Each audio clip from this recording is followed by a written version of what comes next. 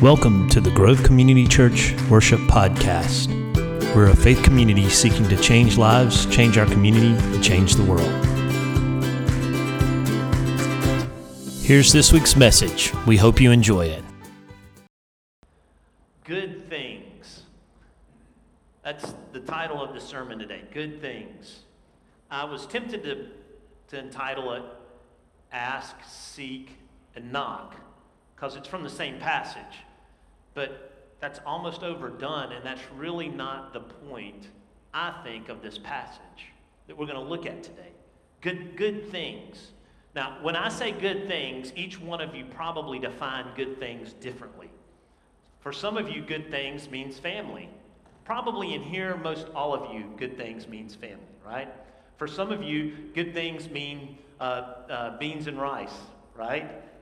With pork that is phenomenal, that will make you want to slap your mama. Don't do it, Billy. Don't do it.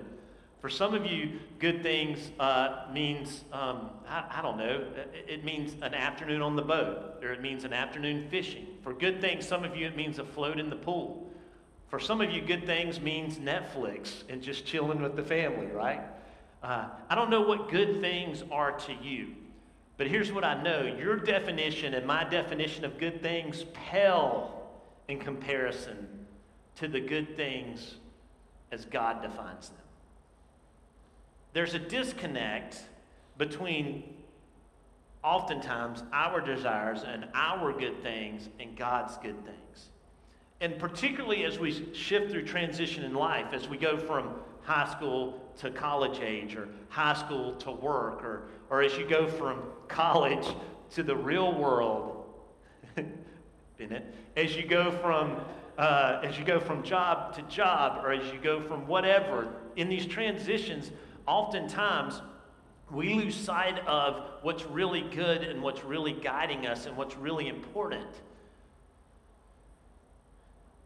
And so today we're going to look at a passage as we continue to look at this idea of what does it really mean to pray? When we pray, what are we doing? What's actually going on here? What are we supposed to be about? And what is the result of those prayers? And we've been kind of looking at Jesus' teachings on prayer. So last week we looked at the high priestly prayer that happens in John 17. We're coming back to the Sermon on the Mount and looking at a second passage where Jesus teaches about prayer. And it's not just about prayer, though. The interesting thing about this passage is it's about prayer, it's about our relationship with God, but it's also about our relationship with the world around us, how we see it and how we interact with it. So it is both vertical and horizontal in nature. It has implications for this relationship and implications for this relationship. And if you're a kid that grew up in the church, you know the song.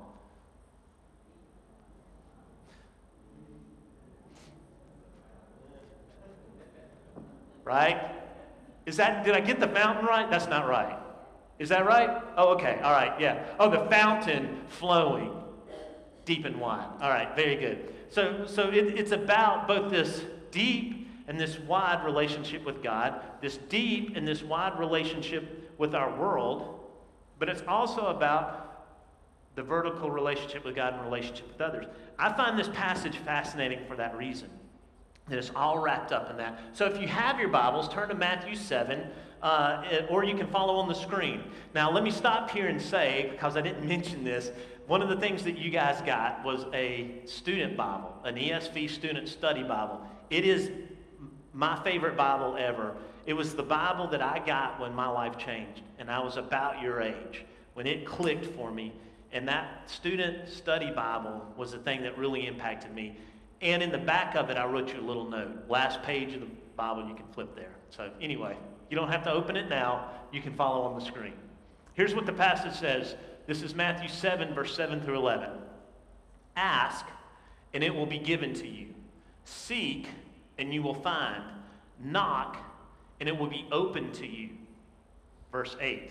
For everyone who asks receives, and the one who seeks finds. And to the one who knocks, it will be opened. Or which one of you, now this is cool because Jesus kind of pulls the philosophical I don't know what I was trying to say there. He pulls this philosophical switch on us. He goes from He goes from the down-to-earth kind of rabbi to, I'm going to kind of get a little philosophical on you. Or which one of you, and I'm not going to tell you this is an argument from lesser to greater, but we're not going to discuss that. If his son asks for him, or for bread, will give him a stone. Which one of you would do that? If your child came to you and said, I'm hungry, you would pelt him with a rock. Now, some of you might be tempted to do that, but you wouldn't do it. Or at least I hope you wouldn't. Now, this has nothing to do with siblings, because siblings probably would do that. But a parent isn't going to say, oh, my child is in desperate need of food, so I'm going to give them a rock to chew on. Or, if he, the child, asks for a fish, the parent will give him a serpent. Now, serpent here means snake. So there are fish in the Sea of Galilee that kind of look almost snake-like. So that's a fair comparison. So which one of you, if their child said, I'm hungry, give me some fish, you're not going to give them a snake.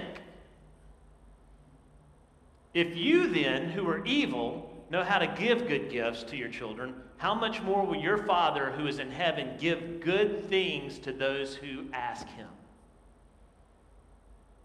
So let's rewind back to the first part of this passage, and we're going to break it down today. So ask, and it will be given to you. Seek, and you will find. Knock, and it will be open for you. What's interesting is these are imperatives. They are commands. In the original Greek, they're imperatives, but they're also present imperatives. Now, it's going a little too far for us to interpret it this way, but it could mean continue asking, and it will continually be given to you. Continue seeking, and you will continually find. Now, that's not really the message here, but it kind of is. It's asking, seeking, knocking is something that we should be doing all of our life. It's not a one-time deal. And this is where I think North American Christianity is kind of short-sighted. We say, if you just pray the prayer, if you just get baptized, if you just do this, then you're okay. But that's not the passage. That's not what Scripture teaches us. That's certainly not what Jesus taught his disciples. It's a continuous relationship, right? And isn't that what asking, seeking, and knocking is all about? Now, what's interesting is he uses pretty obvious examples. I mean, we kind of over-evaluate or over-analyze these words, but he says, simply in life, generally, if you ask someone a question, they're going to answer. Right? That's pretty much everybody. If you seek, you're going to find. And with Google now, oh my gosh. Am I wrong? How many of you watch Netflix with Google open? Really? Y'all don't watch shows because we do, like, oh wait, what was that person in? I know they look familiar. Does anybody else do that? Okay, maybe not. I do. I'm totally losing y'all on that. But we seek all the time. We seek for more information. When Morgan this past week was driving to Tupelo, she had to seek for directions, right? And then she had to watch those. And if you've ever driven to Tupelo, oh my goodness, right? So she had to, it is just nothing but nothing all the way. And so you have to seek, and you have to know which direction you're heading. We seek for answers all the time. We seek for direction all the time. It's almost hardwired into us. And then how many of you have gone up to a door and it's locked and you knocked? What happens generally? If someone's home and you walk up to their door, even if it's locked, you knock on it, what generally happens? They open it, right? If they know you, they certainly open it. It's just kind of a weird thing. But it's true. If you ask, generally in life, if you ask, it'll be given to you. If you seek, you're going to find something. If you knock, it will be open. Simplistic truth. But when you take it over to our spiritual life, it's so deep. The problem is oftentimes in our culture, we are so self-reliant and so independent that we forget to ask, to seek, and to knock with the greatest relationship that any of us could have. I've told this before, but we sponsored a long time ago a choir of boys from Africa, and they came through Mobile and other parts of the Southeast, and so we helped sponsor them. And one of the leaders of that trip, I'll never forget, said, "How do you guys believe in Jesus and in God when if you're hungry, you just go to Walmart? If you need shoes, you just go to the store?" It is hard in our culture because we are so self-reliant, because we have so much freely at our disposal. We forget what it was like to live in his culture, where you may not eat if the crop is bad, where there might just be a shortage of leather for sandals, right? So they lived in a time where there was a more dependence on God. But this is a clear directive to us, that if we're going to experience life as God intended us to experience, that we need to learn to ask, to seek, to knock, and that's primarily in relationship with Him. But it's also in our interaction with the world. We need to, as Christians, be inquisitive. We need to, as Christians, be the ones seeking answers. That's how the church actually grew for so many years. The cutting edge of medical industry was always through the church at one point. That's why you have Baptist hospitals, Methodist hospitals, Catholic hospitals, because money was going there to help fund research and the church was the cutting edge at one point, many years ago. They were also the cutting edge of education. Did you know that Princeton, Yale, and Harvard were all three Christian universities? They were founded on Christian principles. They were all about preparing, at that point, really, just men for ministry. That's all they did.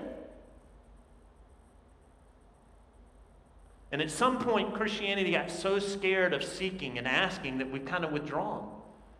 I think Christians ought to be the forefront of every field out there.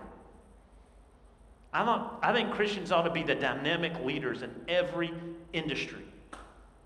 We ought to be the ones discovering. We ought to be the ones, because we have built in us this inquisitiveness, this desire to find out truth and to share it with other people.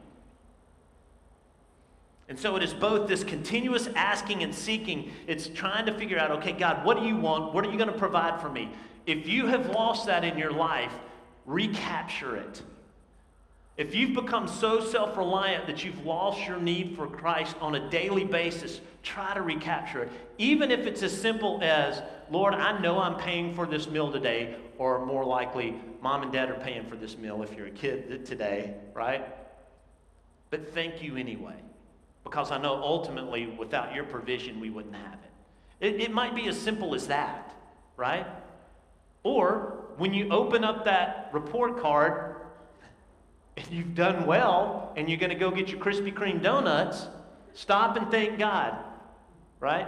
Lord, thank you not only for Krispy Kreme donuts, but for giving me the mind to be able to perform well. Does this make sense? It's simple, I understand, and it seems almost simplistic, but it's not. It regrounds us, it reroots us into the soil of being dependent on the nutrients that God gives us through His provision, through His life that flows through us. For everyone who asks will receive, and that's a promise. Everyone who seeks will find, that's a promise. Everyone who knocks, the door will be open, that's a promise. Period. Where we get it wrong, however, is what I think is the most important point in all of this. Don't you know that the Father, verse 11, who is in heaven, will give you good things to those who ask Him? Oftentimes, in that first part of this passage, as we think about our relationship with God and asking for His provision and staying connected and rooted and grounding in Him, we're praying for things that we want. We're praying very selfish and egocentric prayers, right? Prayers that really are more about us than they are about God. But this is a promise, not that God just wants to answer your prayers, any prayers, because that's how some people take this, right?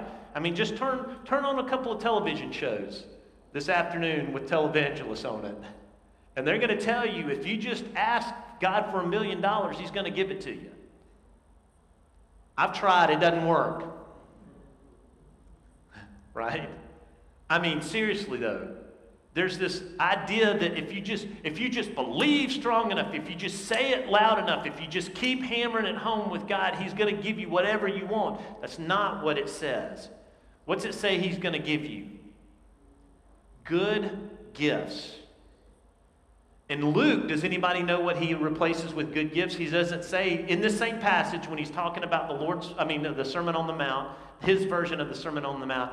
In Luke, do you know what it says he will give? Not good gifts, but someone said it? You don't want to say it? Okay. He says, that's okay. Hey, I'm glad that you tried. It's the Holy Spirit. So Luke's version of this passage says the Holy Spirit. Matthew's version of this passage says good gifts. The root gift is also the root word for spirit. So here's the deal. The answer that God wants to answer when you seek, when you knock, when you ask, when you pursue him, he wants to give you good gifts, but he gets to define what the good gifts are. And that's where we have a problem. Let me own it. That's where I have a problem. God, give me good gifts. Oh, good gifts looks like what? Nah, you can have it. Thanks. Anybody ever have a kid that opened up a gift and looked at it and was like, right? And you're like, ooh, that didn't go over well. Yeah. You're like, oh, thanks. Underwear. Or underwear and socks. All right. Or if you're a fan of vines, avocado. Some of you know what that is, others of you don't. Yeah, the twins know. I knew they would be on it, right? So anyway, so it's like, all right, great, good gifts. All right, thanks, God. Some of us treat God's gifts like that, right? He wants to give us something, but we're like, thanks, but no thanks. I'm good. And so this passage is really a recalibration of our hearts. We're asking, we're seeking, we're trying to discover truth and what God wants for us. But when we seek and we ask and we pursue his truth, he's going to give us gifts, but they're great gifts, they're good gifts. They're good gifts as the good God defines them, but they might not always be what we want. And that's the rub. That's where it gets tough. And so are we willing, when God openly gives us a good gift, to say, wow, this is good, but I don't want to eat it? Some of your kids are like that with vegetables, aren't they? Oh, thanks. We're having broccoli tonight.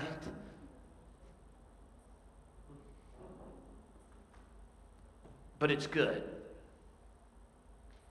So sometimes, check that, oftentimes, God's answers to us asking, seeking, and knocking are things that we don't necessarily want. But the promise is they're good. So in prayer is as much about changing our hearts to match God's heart than it is about getting God to give us what we want. Does that make sense? And that's what Jesus is teaching us through this prayer. He's saying, ask, seek, knock, pursue me. I am ready to pour out my blessings on you. I am ready to pour out my provision on you. I am ready to give you good things. And then you get that big box wrapped in God paper and you rip it open and you're like, oh, thanks. Is this really good? Matt, have you ever experienced that? We've had conversations about this, and sometimes you have to laugh to keep from crying. Like, God, really? Thank you. Golly, this is horrible. This is impossible. Am I ever going to get through this? But God's gifts are always good, and we can rest in that. And I said this is not only about our interaction with God, but it's also as we interact with the world. And this is how this comes into play. If we are actively pursuing truth in the world, and if we're actively pursuing goodness in the world, and if we're actively seeking to be Christ to the world, there is going to be pushback, and there's going to be people that we disagree with, right? But we can still enter into it with goodness. Just as the Father gives good gifts, we can be people of kindness and goodness to the world as we encounter them, even if the world pushes back and says no. In other words, let God mold us through prayer to give us His heart, so that as we interact with the world, we want to give the world the good gifts that God has given us, so that His love, His truth, His grace flows through us to others.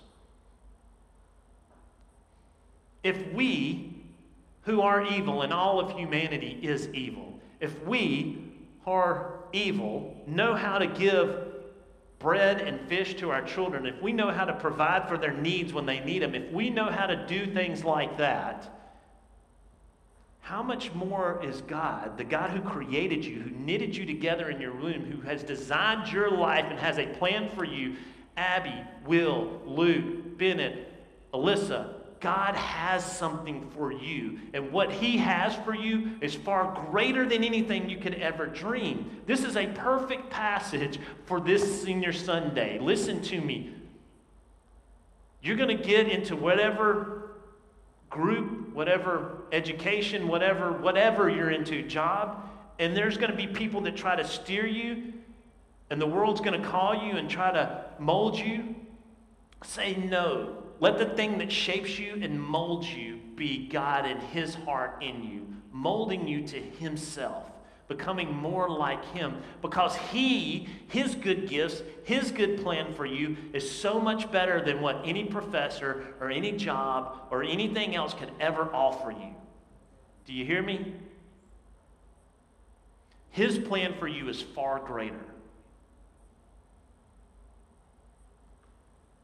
And that's true for all of us, if we're willing to accept it.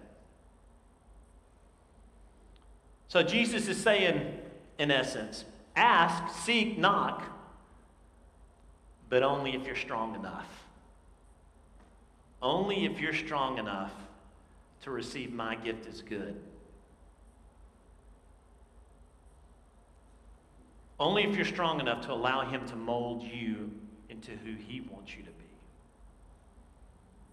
Only if you're willing to surrender your decisions to Him.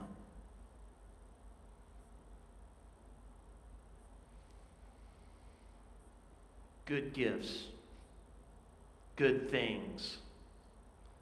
That's what He has in store for us if we will only accept it, if we will only seek it.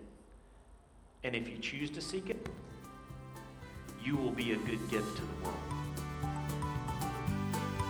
I hope this message was meaningful and powerful to you, but I also hope that it was challenging. And as always, don't just hear it, put it into action. Until next week, have a great one.